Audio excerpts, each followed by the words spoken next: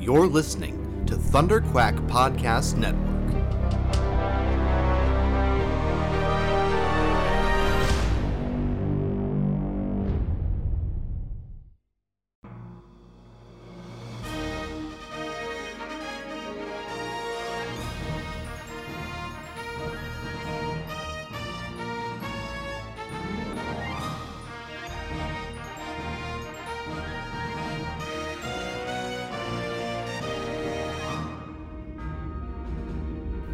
So you think you've got what it takes to join the Alliance? Can you say the same thing when you're pitted against the Emperor's legions of stormtroopers, led by his Sith enforcer Darth Vader? Mind you, this is the Empire that wiped out the Jedi Order and took over the Republic in a near-perfect coup. The course you will take is a dangerous one, and we are vastly outnumbered. We need beings of courage, intelligence, and strength of will. Commanders Michael Cohen and Matthew Cranky are waiting to debrief you. As veterans of the Clone Wars, they are some of the best. They even survived the Jedi Purge. You are fighting for freedom and hope now, so go on, get moving. Oh, and Rookie, welcome to the Rebellion.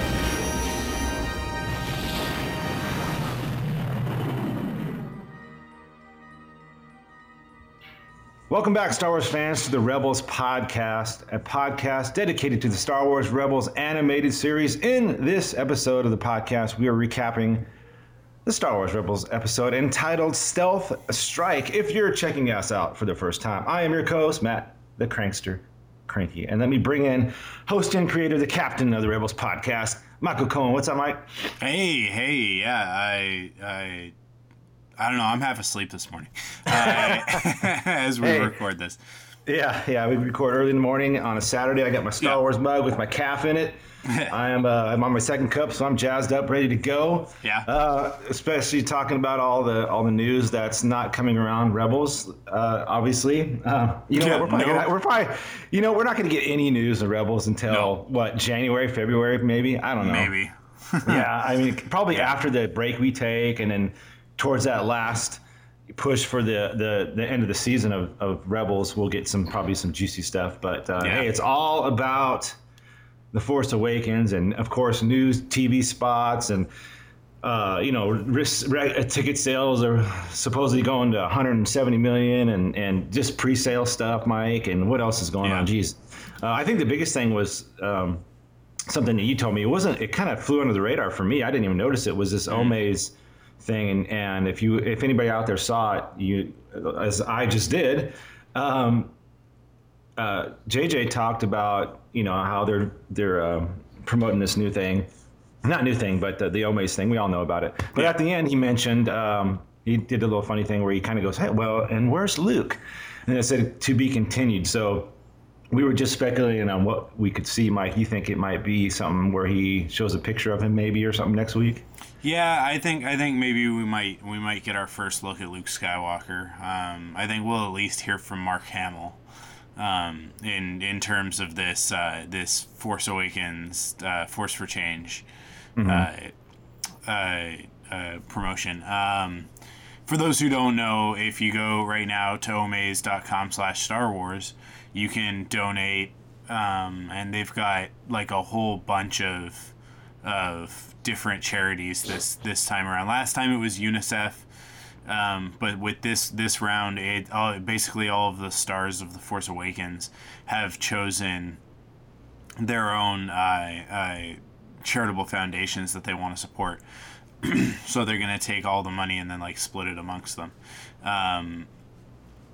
So if you go and you donate, you get entered for chances to win a trip to California to see The Force Awakens at the premiere, which is on December 14th. So you get to see the movie 4 days before everybody else. Yeah. I'm sure you'll have to sign all kinds of non-disclosure agreements and that sort of thing, where they can, charge you money, more or less, if you leak any of the plot details. Yeah. But and big money. So it'll be. You'll be there with the stars of the movie and all sorts of other movie stars and famous people and everybody who wants to go see Star Wars. So as early as possible, right? All these people who will be like pulling strings to get in there first. Oh yeah. Yeah. So I'm sure Yeah. like Seth Green will probably be there, and like all like the Star Wars Celebration regulars will all be there. You Right. can basically guarantee that. Yeah, you just mentioned it about Luke, and I just thought about this, like, he hasn't been on any promotional stuff. I mean, we've seen, like, over the last week, like, Jimmy Kimmel had all the stars on there, Adam Driver and all that. I guess Good Morning America, Harrison Ford's going to be on it. I think it's tomorrow or something like that. Some of the stars are going to be on that coming up this week. Yeah. But you haven't seen, and I'm not sure why, like, I can understand not seeing stuff from the movie from him, but why in the world is he not doing any type of just like going around and talking about, obviously he can't talk anything, but maybe that's why, maybe because there's just nothing he can say about his character. I don't know if that's any clues into how much he's in it, but it's just, I just kind of thought it was weird just a second, just thinking, wait a minute, I haven't seen him on anything. Well, like this is the whole thing. There are two things going on here. One, the story very clearly revolves around Luke Skywalker. Whether he's there or not, it very clearly revolves around him. I've said before, he's the MacGuffin, right? He's the thing that they're after, the Ark of the Covenant, the Holy Grail, that sort of thing. But the other part of it is that this is a JJ thing. He calls it the mystery box, right? And it's one of those things where it's like there has to be something in the movie that you don't know.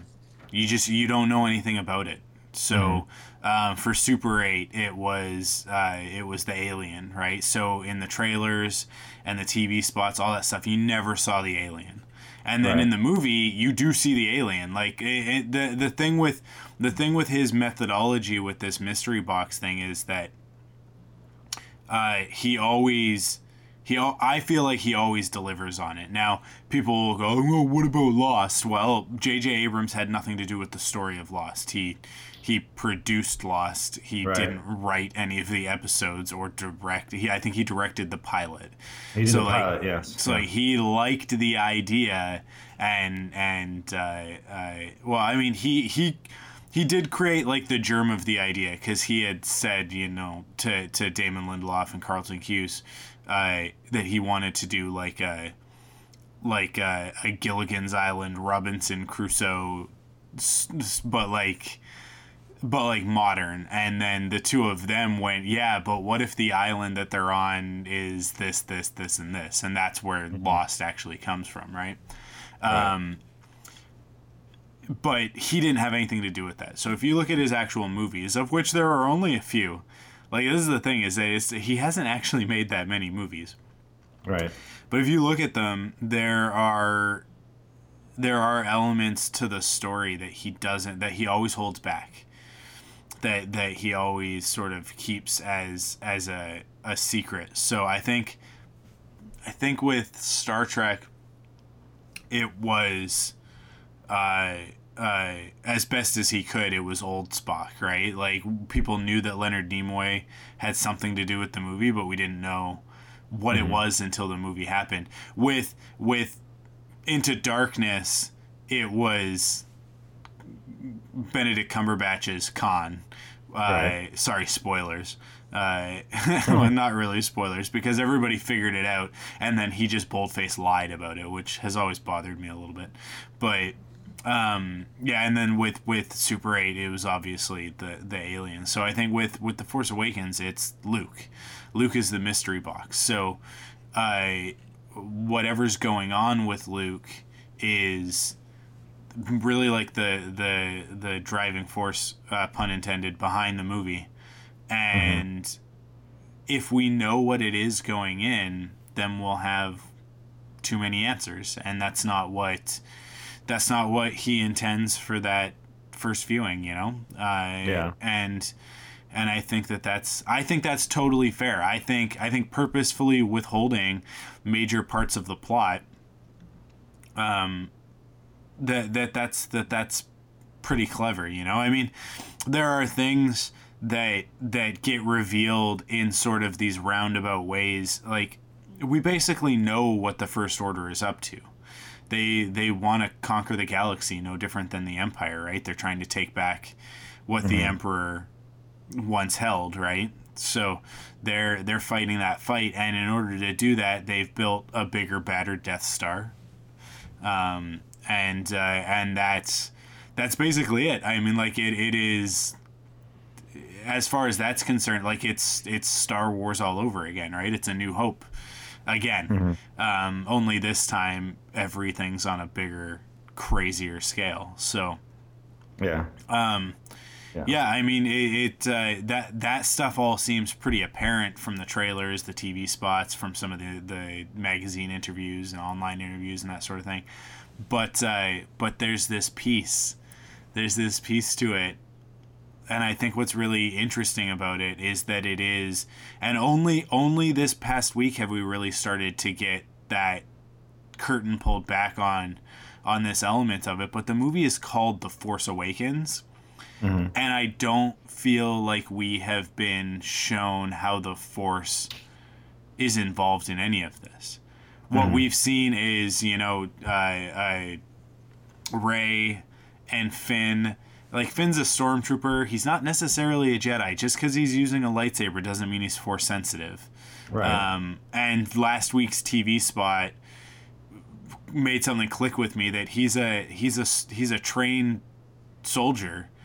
So yeah, he would know how to use a lightsaber. Like, he'd not necessarily a lightsaber, but he'd know how to use a melee weapon of some sort. So he's got skills that transfer, right? So he would probably know something about fencing or something similar from the Star Wars universe, Right. especially because of the stormtrooper that we see him fighting. So it makes you go okay, he'd have some training. He's not a Jedi. But you've got that. You've got the Han Solo aspect of it. You've got Poe Dameron, who's just a starfighter pilot, as far as we know. Like, this is the thing, is that, like, we just don't know anything about the Force yet. We have some hints at it.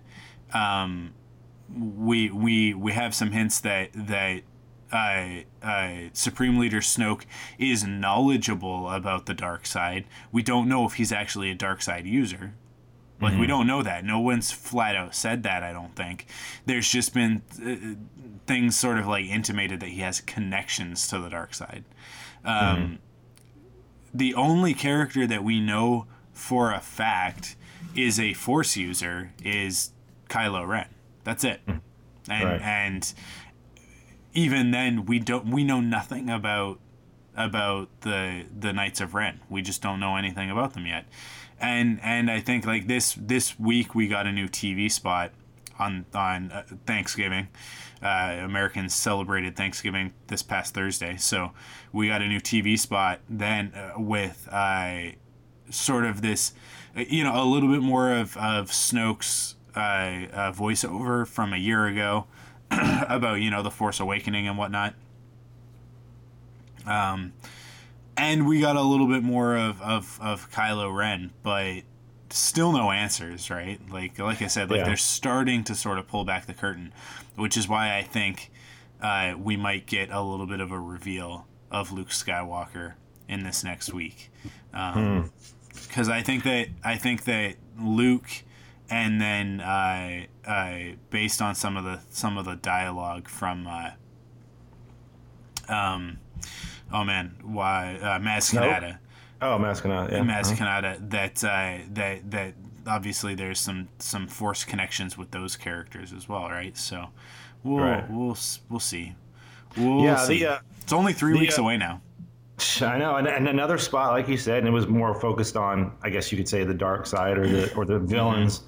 And part of that voiceover was we're assuming is Snoke, is him saying it's time. And he says about Kylo that he's never faced a test like this before. But I think it's interesting too that they're using the word dark side, and I know it seemed like before we knew that it was the Knights of Ren, and is it Sith and Jedi anymore? It's obviously Jedi are still there because Luke is in it, I'll bet. but is it going to be Sith or is it something else? Because he does say dark side, and I guess you don't necessarily have to find dark side and just Sith. So, but yeah, like I said, that whole thing was kind of focused on Kylo, and it's, I don't know, man. I just think we're getting set up for something really. I think we're going to have a huge curveball. I mean, at least I'm hoping there's going to be some huge curveball and some crazy moment where it's going to blow us away. And talking about this, also that came out before we head to the recap, Mike, the Force Awakens soundtrack listing came out. And if me and you, neither of us have seen this, I have heard that there's not spoilers in it, but it doesn't matter to me. I don't want to know anything because I'm sure there's some kind of track where it says, off to the castle or something, whatever. Sure. Off to Maz's castle or the ballad of Luke and this or whatever. I don't want to know anything. And it's out there, and if you want to find it, you can find it. It's not easy. And a lot of people are saying that it's not spoilery, but it doesn't matter to me. I don't want to see that because then it'll make me speculate more. And like you talked about, Mike, we speculated so much now. We just want this damn movie to get here. It's so hard now. This last month is going to drag on. It's already starting to drag. It's like, oh man, we're not even in December yet. When we get to December, we got 18 more days, or 17 actually. But other than that, though, we got that. Ticket sales are going crazy, of course. Anything else that's happening in the world of Star Wars you wanted to mention? Oh, and of course, just before we go to the recap, of course, we have our contest, Mike. You want to mention that real quick? Yeah, so what we're doing is in order to sort of thank our Patreon contributors from the last year, we're doing a holiday giveaway. So last week we announced the giveaway and the first prize, which the first prize of many, I should say, not first prizes and grand prize. It's all the grand prize. There's only one prize. And that was a $25 Amazon gift card. So you've got that in there. And then this week we revealed the second prize that's in the prize box, which is a digital copy of Jurassic Park. Yes. Great movie. Which is, one of the best movies of all time. Definitely one of my favorites. And next week we will reveal one more prize. And then who knows, maybe we'll reveal another prize as we announce the winner during our live show. So what happens is go to patreon.com/thunderquack. Pledge your support on our Patreon, just $1 a month, and you'll be entered into the contest. If you want to pledge more, get some cool perks, you can do that. You've heard us talk about Patreon before, so that's nothing new. I don't need to go into detail there, and you can go to the site patreon.com/thunderquack and read all the details of what we offer on Patreon. But if you go there, if you're a Patreon supporter, so if you're already supporting us, then you don't need to do anything. You've already been entered into the contest. Mm-hmm. But if you head there and you pledge your support by 6 p.m. on December 18th, you will be entered into the contest. We'll be doing a drawing that right then at 6 p.m. So you got to be in at 6 p.m. And then at 7, we're going to go live for our Force Awakens spoiler cast roundtable on YouTube at youtube.com/Thunderquack Podcast Network. And before we get into the spoilers, so if you haven't seen The Force Awakens yet, it's okay. We're going to announce the winner right at the beginning of the show, just like right at the top of the hour. So we're going to announce our winner there, and then it's all the prizes are digital. So if you win, you don't even have to wait to get it. Like you'll get it like within the next day or so, as soon as we get your contact info.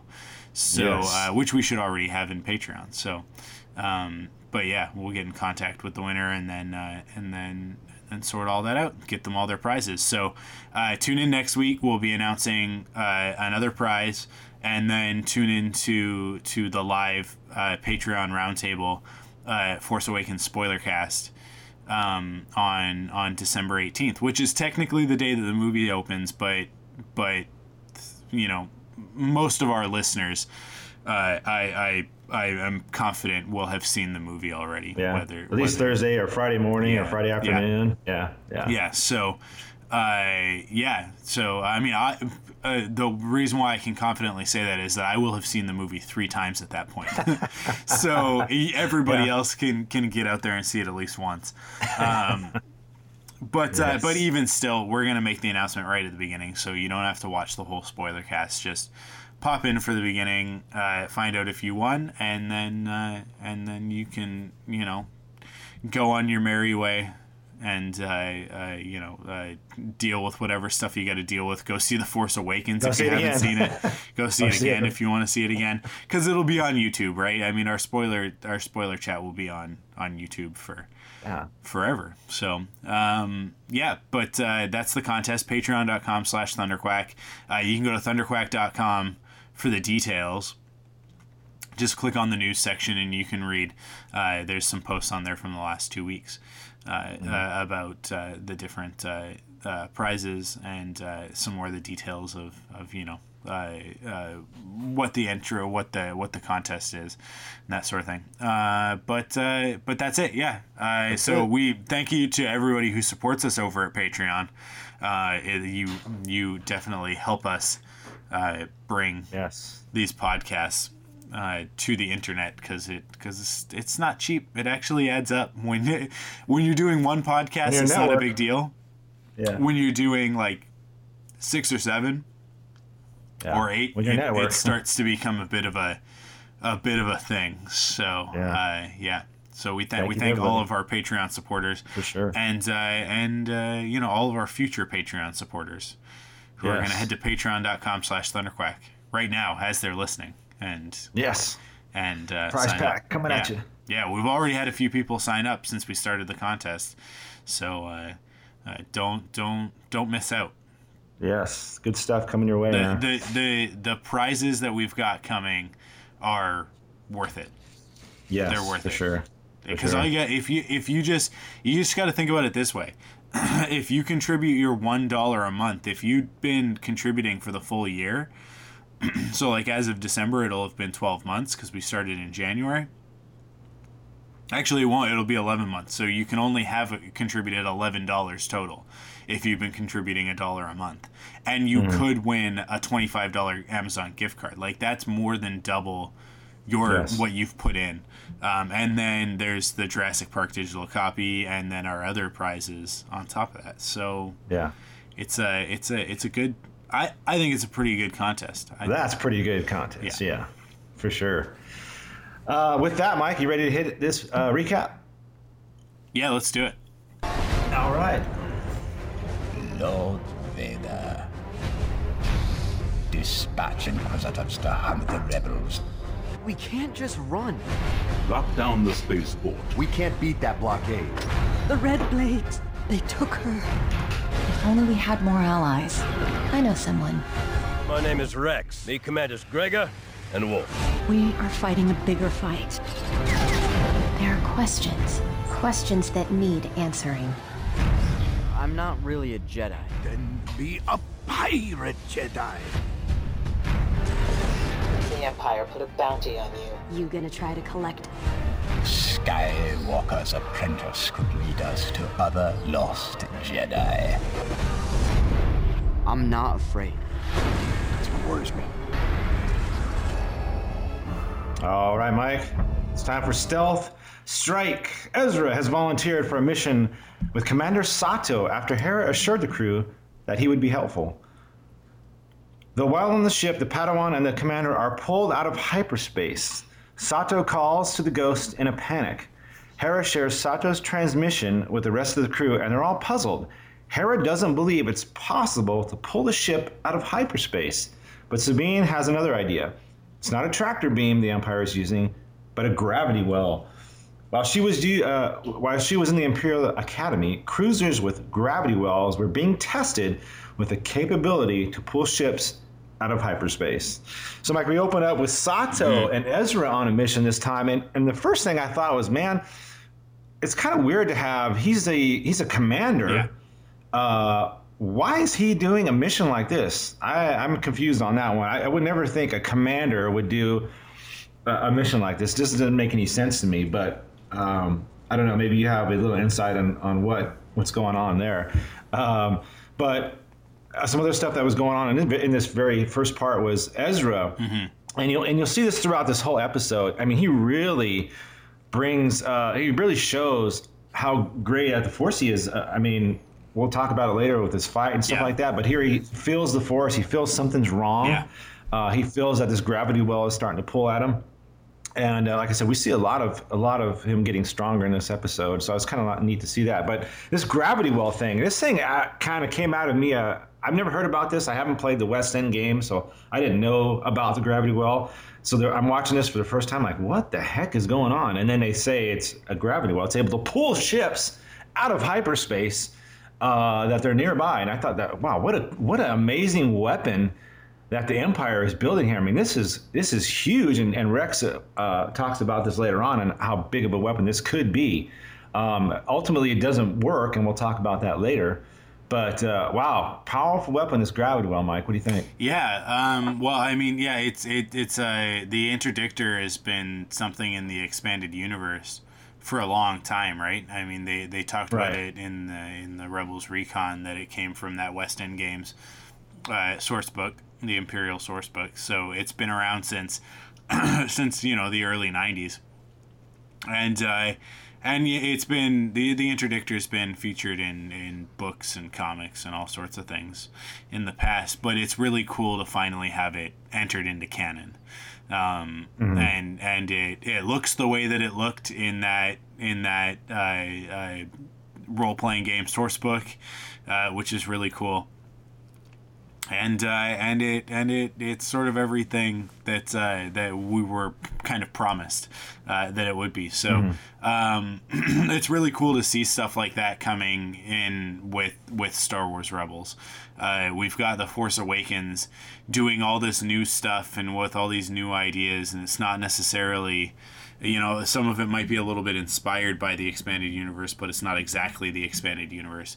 But then here we've got Rebels, and very often with Rebels in the season and a half that we've gotten so far, they grab things from expanded universe, from the toys, from all sorts of stuff, and bring them in and put them into the Star Wars universe in very believable, grounded ways. At least as grounded as a space opera can be. But it's really, at the end of the day, just a sort of a plot point to get the story started. I don't know why Sato is part of this, and it kind of, I feel like they cheat a lot on Rebels by just sort of coming into an episode and a character says, I don't know why Hera said that you should come with us. She said you would be useful. And it's like, show don't tell. Just like, you don't have to tell us that, that it's not important what mission they're on, or that they're even on a mission. It could very well be that everybody else is off on a mission, and that Ezra is left behind with Sato for one reason or another. But we don't need to know that. Just like Ezra is on the ship, Sato is on the ship. It gets pulled out of hyperspace by this interdictor. So that's really all we need to know. And then the real heart of this episode is with Kanan and Rex.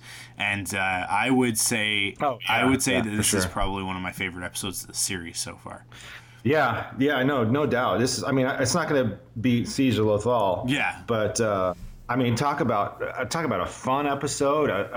The jokes in this thing were great. The callbacks and the just the feel of A New Hope in this, and many scenes, and it was just, I loved it. I mean, it was great. I was just like sometimes you Star Wars fans, I think about things and like, why is like I said, why is Sato on a mission to go get a lost patrol? It didn't make any sense. But like you said, it could have just been, going somewhere and then got pulled out. It didn't have to be a lost patrol. But that's that's picking some nits right there. That's well, just look at it this way. in Return of the Jedi, they've got this incredibly dangerous plan to go down to the forest moon of Endor and disable the shield generator so that the starfighters can assault the Death Star, right? Yeah. And you've got Princess Leia Organa, the last surviving monarch of Alderaan. So she's a symbol in and of itself just with that. And then she's a high-level rebel leader, former Imperial senator, incredibly important resource. Han Solo, completely irrelevant to anybody but Princess Leia and Luke Skywalker, right? But Han Solo says, "I'm going down to the I've got my strike team assembled, but I need a command crew for the shuttle." And Princess Leia goes, like, "Count me in." And Akbar, Mon Mothma, General Madine. They're like, sure, go ahead. Nobody says anything. Like, nobody's like, whoa, wait a second. Let's have a conversation about this first. When we do eventually defeat the Empire, we will need you to help us establish a new republic. So it's probably not a good idea that you go down to this planet that could be full of, little cannibal teddy bears and, get yourself killed. Instead, they just let her go do whatever she wants to do. Like, I feel like the rebellion kind of, like, they I don't know, some of the expanded universe tries to treat it like, oh, we can't have Princess Leia running around doing all this stuff. And it's like, that's in contradiction to the movies because nobody ever stopped her from doing anything. Right? Like, she was obviously commanding the mission to retrieve the Death Star plans, and we'll see how that ties into Rogue One, in about a year's time. But I she that's a high level. I would put Commander Sato. Like, this is the thing, he's Commander Sato. Luke was a commander. True. Right? Like, within the rank, I don't know that Sato is really actually that high up. He commands Phoenix Squadron, but he's not a general, right? So there's somebody above him. It's obviously, like, Bail Organa is obviously the one who Sato answers to, I think. Like, that's pretty clear because Chopper contacted Bail, and that's why Sato and Phoenix Squadron showed up at the end of season 1, right? And then there have already been several missions where, there have been connections to Bail, whether it was last week with the courier getting back to R2 and eventually Bail Organa. Or the episode before that. Was it the episode before that? Yeah, with the starfighter, with the B-Wing.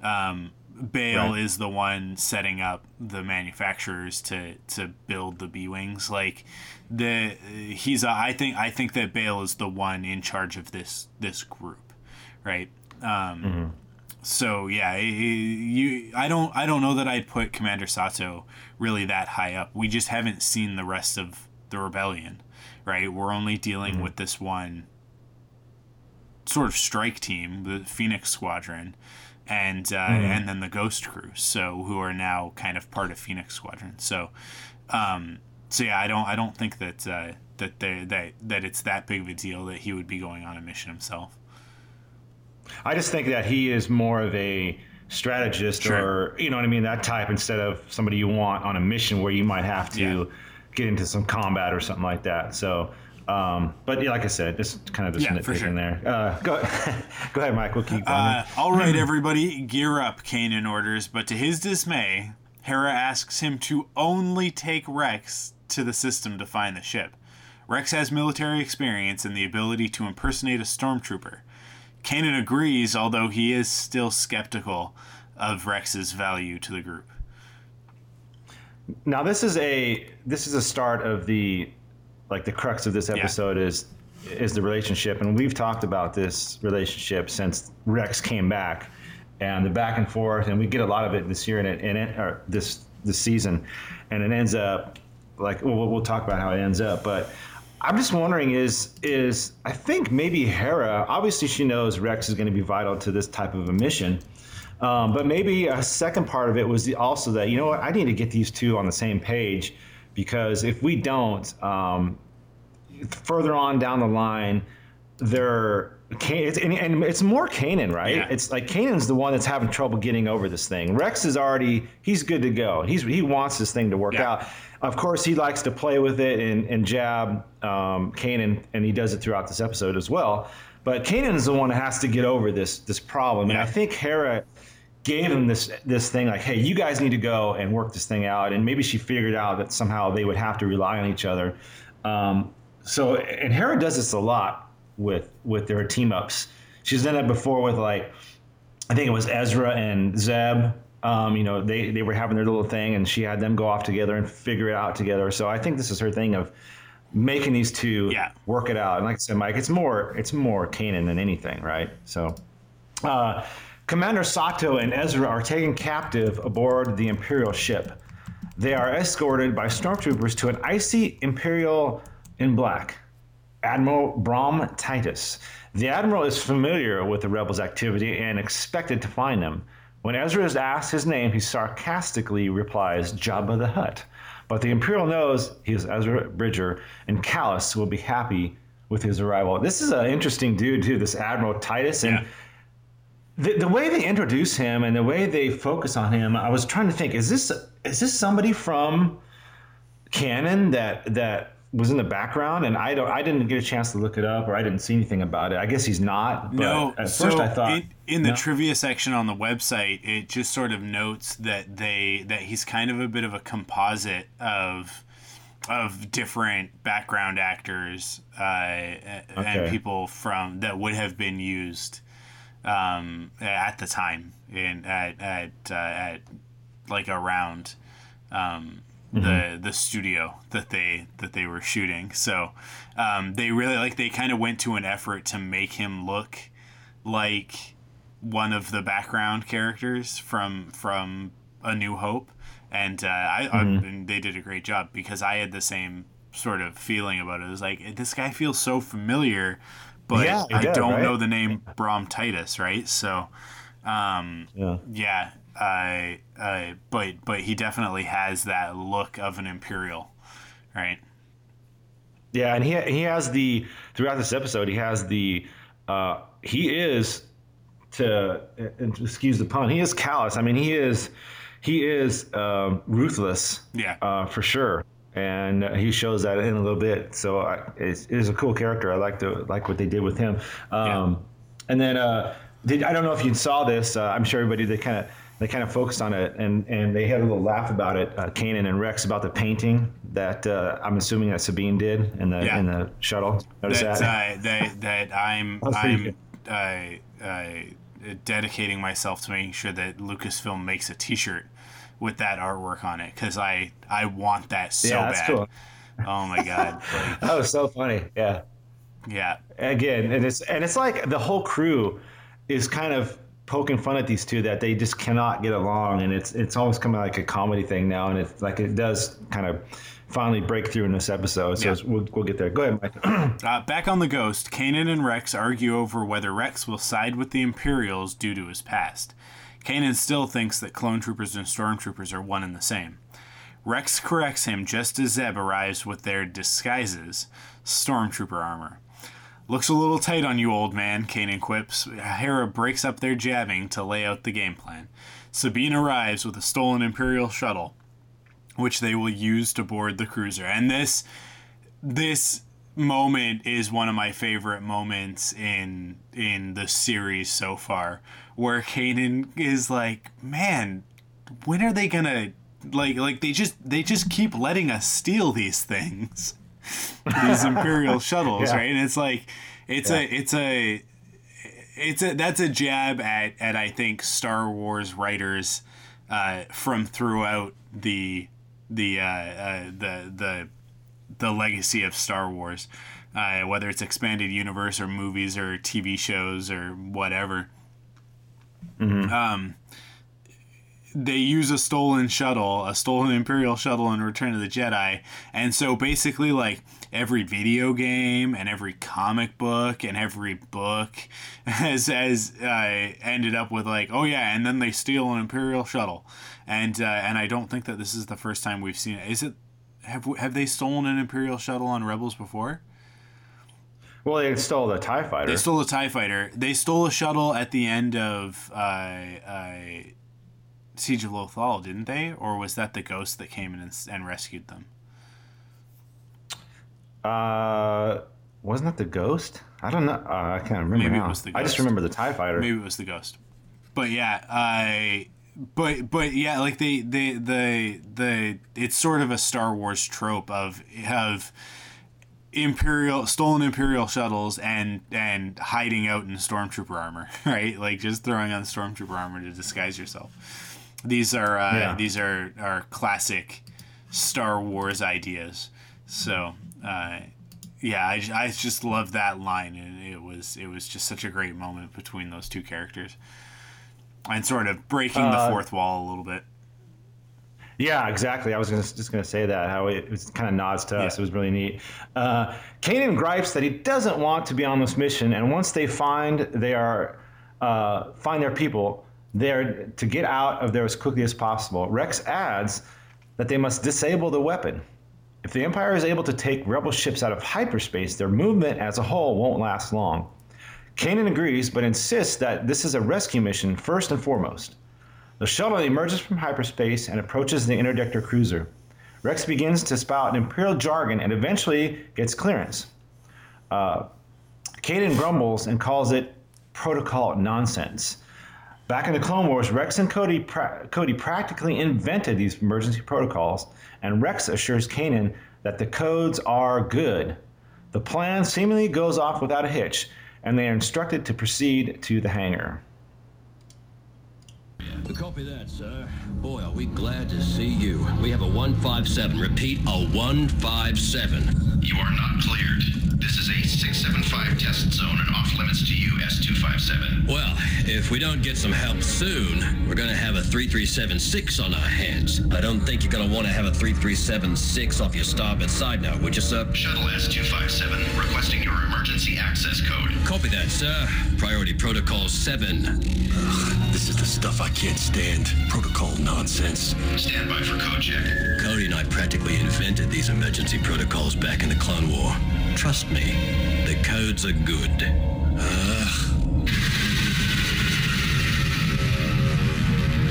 Copy, Shuttle S-257. You are cleared to proceed on heading 15909 to Hangar 11. Thank you, sir. See, they don't suspect a thing. That's cool, Mike. They're using the shuttle just like they did in Return of the Jedi.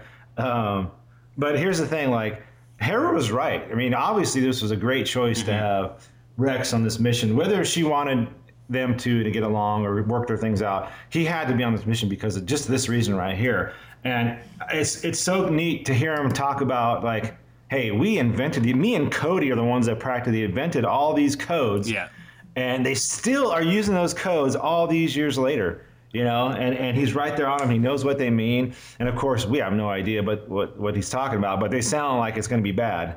Whatever a 3376 is, it sounds like it's going to be bad. Yeah. So it was really cool to hear that. I mean, him especially talk about Cody and just how they invented all this stuff. And, and the banter between him and Kanan just can't stand the protocol crap. So good stuff. Though, yeah, it kind of reminds me of Han in A New Hope when he's, we're all fine here now. How are you? That part. That's what he was trying to do, but it didn't work, because he didn't really sound like an actual Imperial when he was doing it. So. Yeah, exactly. Yeah. Go ahead, Mike. Admiral Titus calls Agent Kallus to inform him of his prized catch. Kallus instructs that Ezra be placed in a secure cell with triple guard. He should not be underestimated. And he doesn't even... And Kallus tells Titus, like, hey, this is no joke. This you need to put... And only triple... And this guy's like, what are you talking about, Triple? He's a kid. Yeah. But Callus knows. I mean, he's been trying to capture these guys for 2 seasons now, and he can't do it. And he's only going to put 3. I figured he would have said, hey, I want droids on this guy. I want stormtroopers. I want everything on this kid. He ain't going anywhere. But Titus, this is where Titus has that I don't know, that kind of cocky, like, no one's going to get out of my grasp. Yeah. I mean, he might have got out of yours, but he ain't getting out of mine. So the Rebels and Stormtrooper guys have now boarded the Imperial ship. Chopper gets to work locating Ezra, and they're off to get him from his cell. But Ezra has an escape plan of his own. Using the Force and his wits, he manages to escape custody and locks his Stormtrooper captors in the cell that had been meant for him. Unfortunately, in all his fighting, he accidentally shoots 2 troopers, accompanied by a droid, his rescuers. Thankfully, they come to consciousness, and Ezra proposes they split up. Chopper and Ezra will get to the ship's reactor to destroy it, while Rex and Kanan free Sato and his crew. Kanan is not convinced, but Rex argues that they must destroy the ship to protect the fleet. Ezra complains about their incessant bickering and heads off with Chopper. So this is where I'm talking about. Love this fight with, if you call it a fight, with Ezra, showing his power. And Filoni talks about this in the behind the scenes, how he's been growing and what's so great about it is he's getting this Jedi training, but he's also getting stuff from Rex that he can't get from Kanan. Yeah. And this mix of Jedi training and tactics and all that, it's just really making this kid powerful, man. And Filoni talks about how we're going to see how powerful he gets at the end of the season. Well, but this one I loved. I mean, he's climbing the wall and doing kicks off the wall and stuff like that. Great stuff. He's being taught to be very aggressive. And, yes, that's right. Sorry, I didn't say that. Huh? I don't know, like it's interesting because I think that there's a bit of a young Obi-Wan, Anakin situation going on here where Obi-Wan wasn't ready to train Anakin. Kanan is even less so because Kanan never achieved knighthood. So now he's thrust into a master apprentice situation, and at no point is he really like. I think Kanan is a good Jedi. I don't think Kanan, because he didn't have very long with his master, with Depa Billaba, he didn't learn the lessons that it's. Anybody who has taught kids, who has raised kids, or who is in regular contact with kids will know that at some point, whether you want to or not, you end up saying the things that your parents said to you when you were a kid that you just hated, right? It just comes out of your mouth because it's how you were raised, and that when it comes to being a Jedi, I think that how you were taught, especially that master-Padawan relationship, so important. Kanan's Padawan was cut down early, and then if you read the comics and if you read A New Dawn, you kind of get the sense that he was always on a search for a new master. That was kind of his modus operandi, and he would kind of go from place to place, finding these different people to follow. Right, to learn from, and some of them weren't exactly. They were good people, but they weren't exactly great role models. And so I think that although Kanan is a good Jedi, Kanan grew up in the temple and learned a lot of his lessons young. A lot of his knowledge is internalized, and so he has a hard time teaching Ezra, and he's missing a lot of the major points. He's teaching Ezra how to use the Force, but he's not teaching Ezra why you use the Force, right? Like, there's a lot of the, stick him with the pointy end kind of lessons, and there needs to be, because they're in the middle of a war, right? Whether everybody in the galaxy knows it or not, the Rebellion and the Empire are at war. So Ezra needs to be able to defend himself, obviously, but there's never been that conversation of a Jedi uses the Force for knowledge and defense, never for attack, right? Ezra has not been taught that, or if Kanan has said it, he hasn't said it in a way that's gotten through to Ezra, because Ezra's first action is always to attack. Always, always, always, right? Obi-Wan might not have been the best teacher, and he might have ignored, turned a blind eye to a lot of Anakin's more troubling behavioral traits.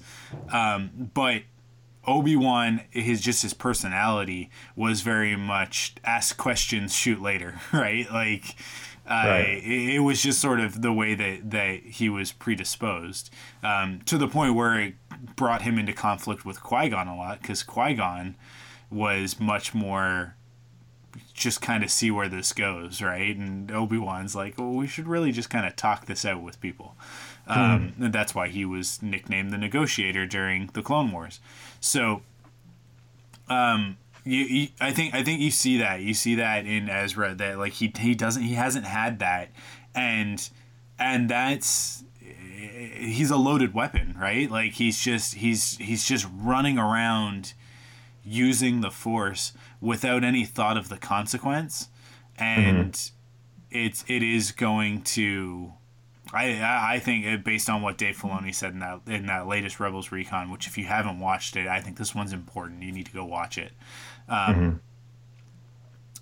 There's something going on with Ezra. He's on a path, and I think that these Inquisitors showing up, they're showing up for a reason, and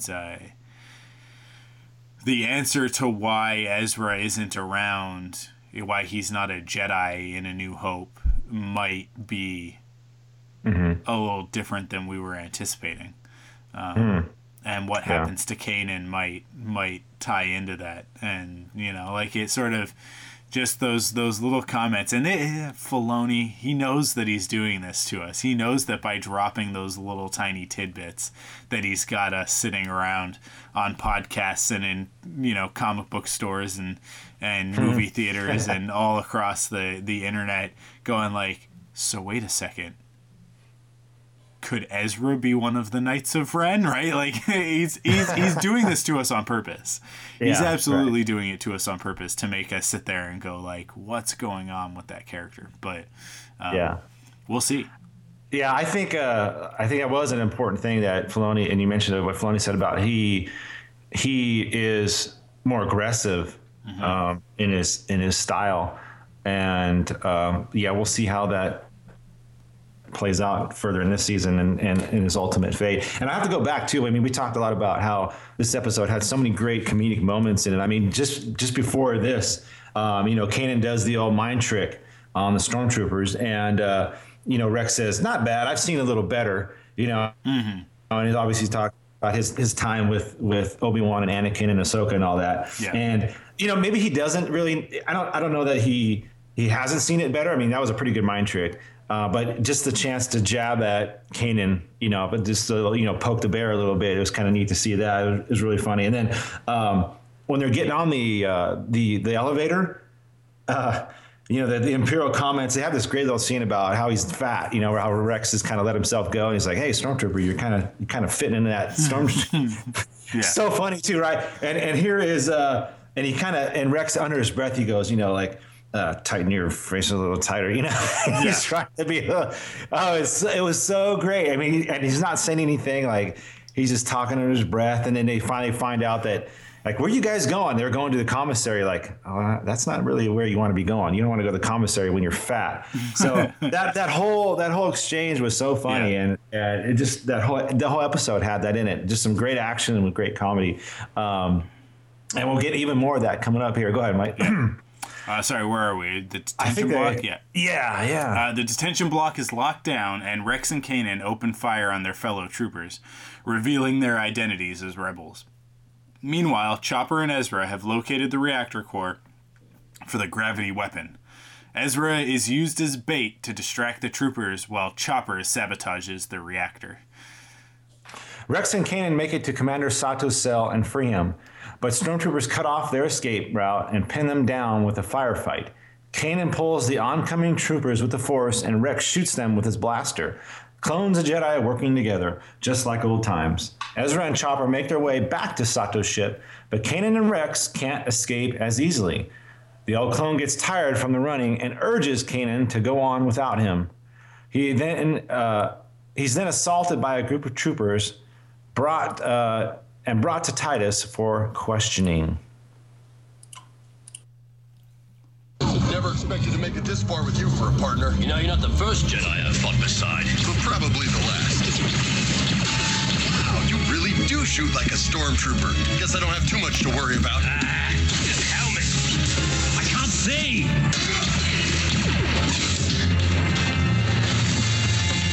Commander. Kanan. They're keeping Ezra in a separate cell. We have to find him. Ezra's doing fine. You mean he escaped? On his own? Yeah, he tends to do that. We don't have time for this. I'll pull, you fire. Just like old times. Settle down, Captain.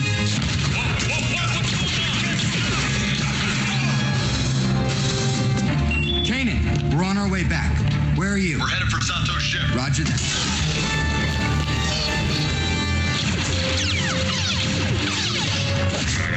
Too many of them? Too old for all this running. What are you doing? Get those men out of here. They need you. I can slow them down. Let's go. Stop trying to impress me. I'm not trying to impress you. I'll see you back at the ship.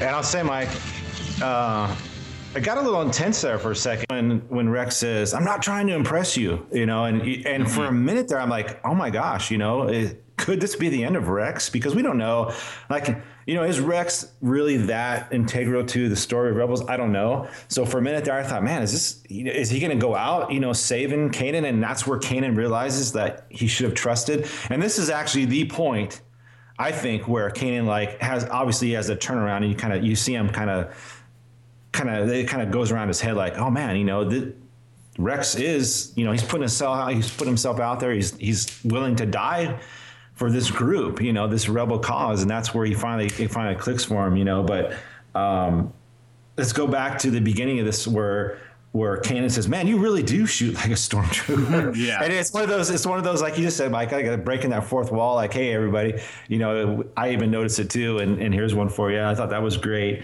And then of course, like he says, "Hey, just like old times where Kanan uses the Force and Rex does the shooting." That was a great moment there, and him throwing the helmet. But again, all that comedy was kind of, at the end there, kind of pulled back and like, whoa, it got serious right there for a minute. And I did think that, is this the end of Rex? I don't know. Yeah, I was worried. I was definitely stuff. Worried for him for a minute. Did you get there. the feeling too? Yeah. I don't know. I thought it could have been the end. Just the way the drama of that point there where Rex is like, he was tired from the running, and obviously he's getting old now. And it's just one of those. He's a clone, man. He's used to putting himself out there and sacrificing himself like a lot of clones did. So I thought that could have been it, Mike. What do you think?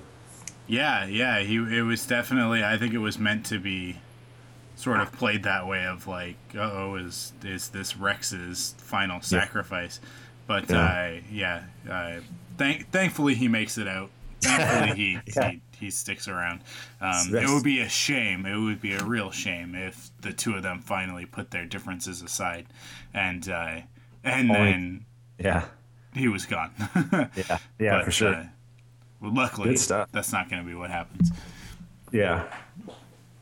Go ahead, Mike. Admiral Titus scans Rex's number and is surprised to learn he was once a hero. Where is his loyalty? My loyalty was to the Republic, not your empire, Rex states. Titus offers him immunity and a chance to start over with the Empire if he'll give up his rebel comrades. Rex refuses, and the Admiral brings in an interrogation droid. I have to imagine that Vader will be made aware of Rex's involvement at some point, and that it will affect him. I can't imagine that Vader would take too kindly to his old partner in crime, turning coat like this and joining the rebellion, right? Right, yeah. Since we don't know what happened with Rex and if he knows or anything like that. That's another compelling part of this series is if you do have Rex around, what could you do with it later on if Vader's around? I don't know if there's a way to tell the story, if there's a way for Rex to find out. I don't know, because pretty much who knows about Anakin turning and actually being Vader? What is it, the Emperor? Yeah. Obi-Wan, Yoda. I mean, who else, Mike? I mean, I can't think of anybody else who would know. So not too many. Tarkin knows that Anakin and Vader are the same person. True. But there's not that many. There's not that many. And that could be some serious serious stories and serious episodes to cap off a season or to start a season. Wow, especially with Rex and Ahsoka. Also, man, some crazy stuff. We'll continue, but hope for Rex isn't lost. Kanan senses his danger and orders Ezra to get Sato out. He has to get his friend. Ezra handles the remaining trooper with impressive skill, and Kanan comes to Rex's rescue before Titus can eliminate him. Arm in arm, the two battle their way toward the hangar. Ezra tells Ezra to take off. They've got another way out. There's no time to get back to the ship, but there was always escape. There were always escape pods. So this is where, like I said, Rex or Kanan comes to that realization that Rex is there for them. He's not. He's had a huge hurdle to get over, and I don't necessarily think that he still trusts stormtroopers or clones or anything like that. But he's gained a friend and the trust of Rex. So he's able to put Rex on board with the rebels, and he can trust him now. So that was cool. And I think one of the funniest lines of the episode was there was this exchange between Sato and Ezra was saying, I got this, and then you see Ezra go out and do his thing, and Sato comes up and he's telling the rest of his crew, hey, he's got this. Let's go. It was just like a funny episode to hear Sato, a commander, a guy with this, presence and a leader, to say, hey, he's got this. Let's go. He's on board with Ezra and his joke there. So that was cool. But it was the moment of Kanan like closing his eyes and sensing that Rex was gonna be killed, and him putting all that aside and saying, he's part of us. So that was a neat way to go. We want to finish up, Mike, and we'll finish up the last part. The Jedi and Captain join the squadron, and they attempt to make the jump to hyperspace, but the Imperials drag them back with the gravity well. Just when things seem desperate, Chopper's sabotage comes to fruition. The droid rigged their weapon to pull in everything nearby rather than a specific target. The Imperial ships protecting the interdictor come hurtling toward it and destroy the cruiser, allowing the rebels to escape. The grumpy astromech has once again saved the day. Rex and Kanan share a moment of respect when the clone thanks the Jedi for saving his life. They show their appreciation with a regal salute after an intense but successful mission. Gentlemen, my crew and I owe you our gratitude. All three of you. Thanks, Commander. When you two are fighting each other, you fight really well together. Jedi and clones. Now I get it. Kids, crazy ideas. Yeah, thanks. Yeah. I know. Well, I guess there's nothing more to say about it. Hey, Rex.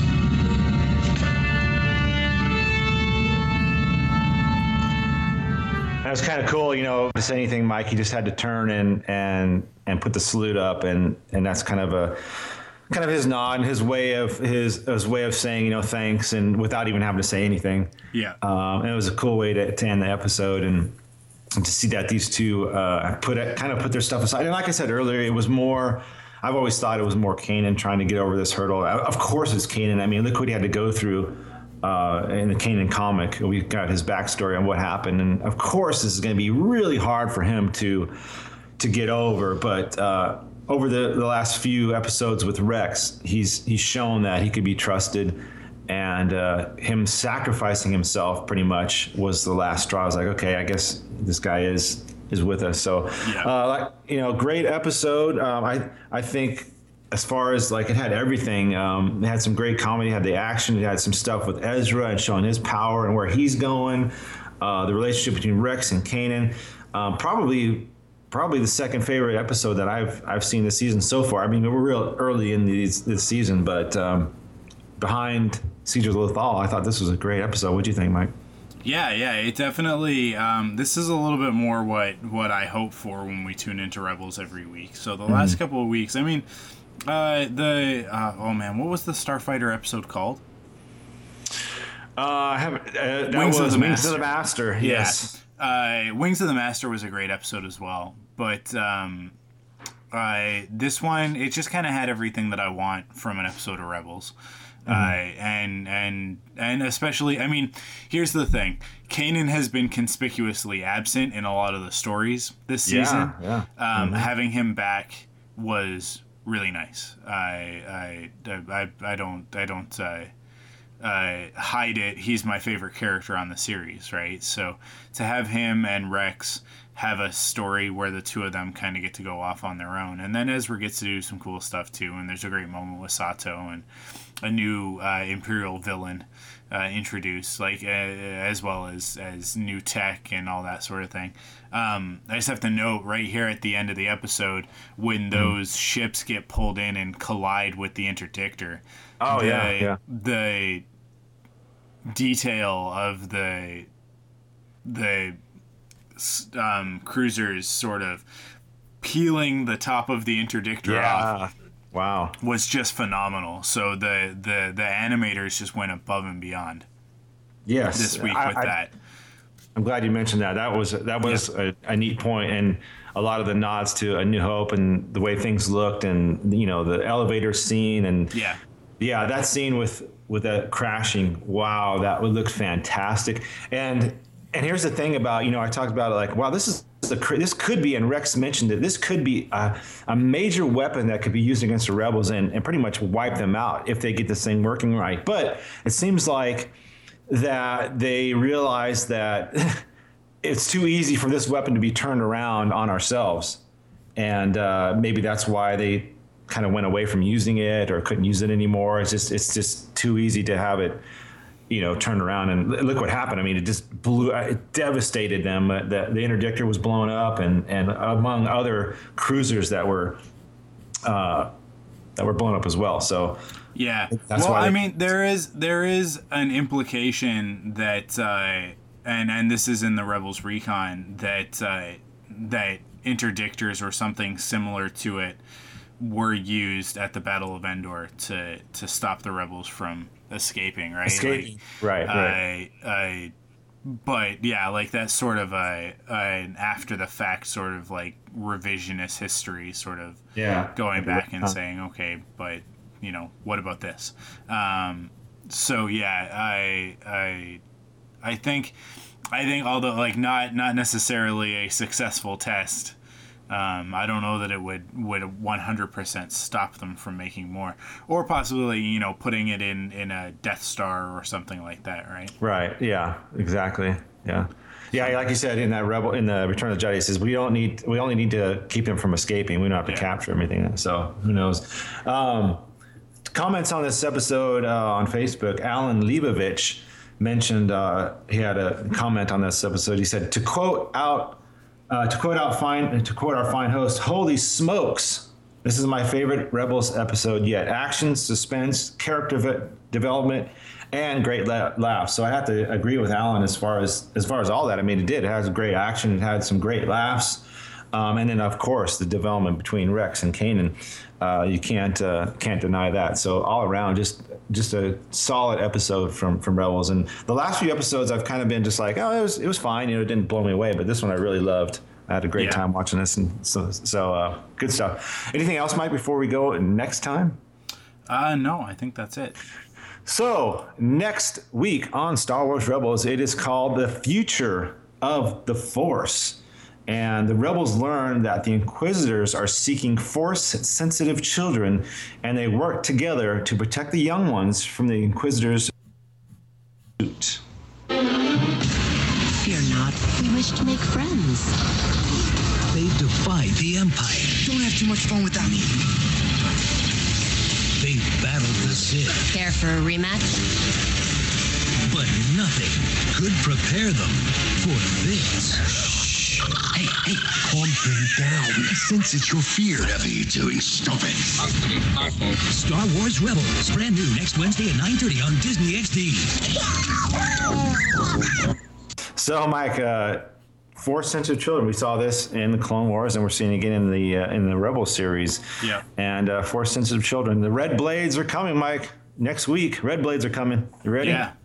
Yeah. This is sort of hearkening back to one of my favorite episodes of the Clone Wars, Children of the Jedi.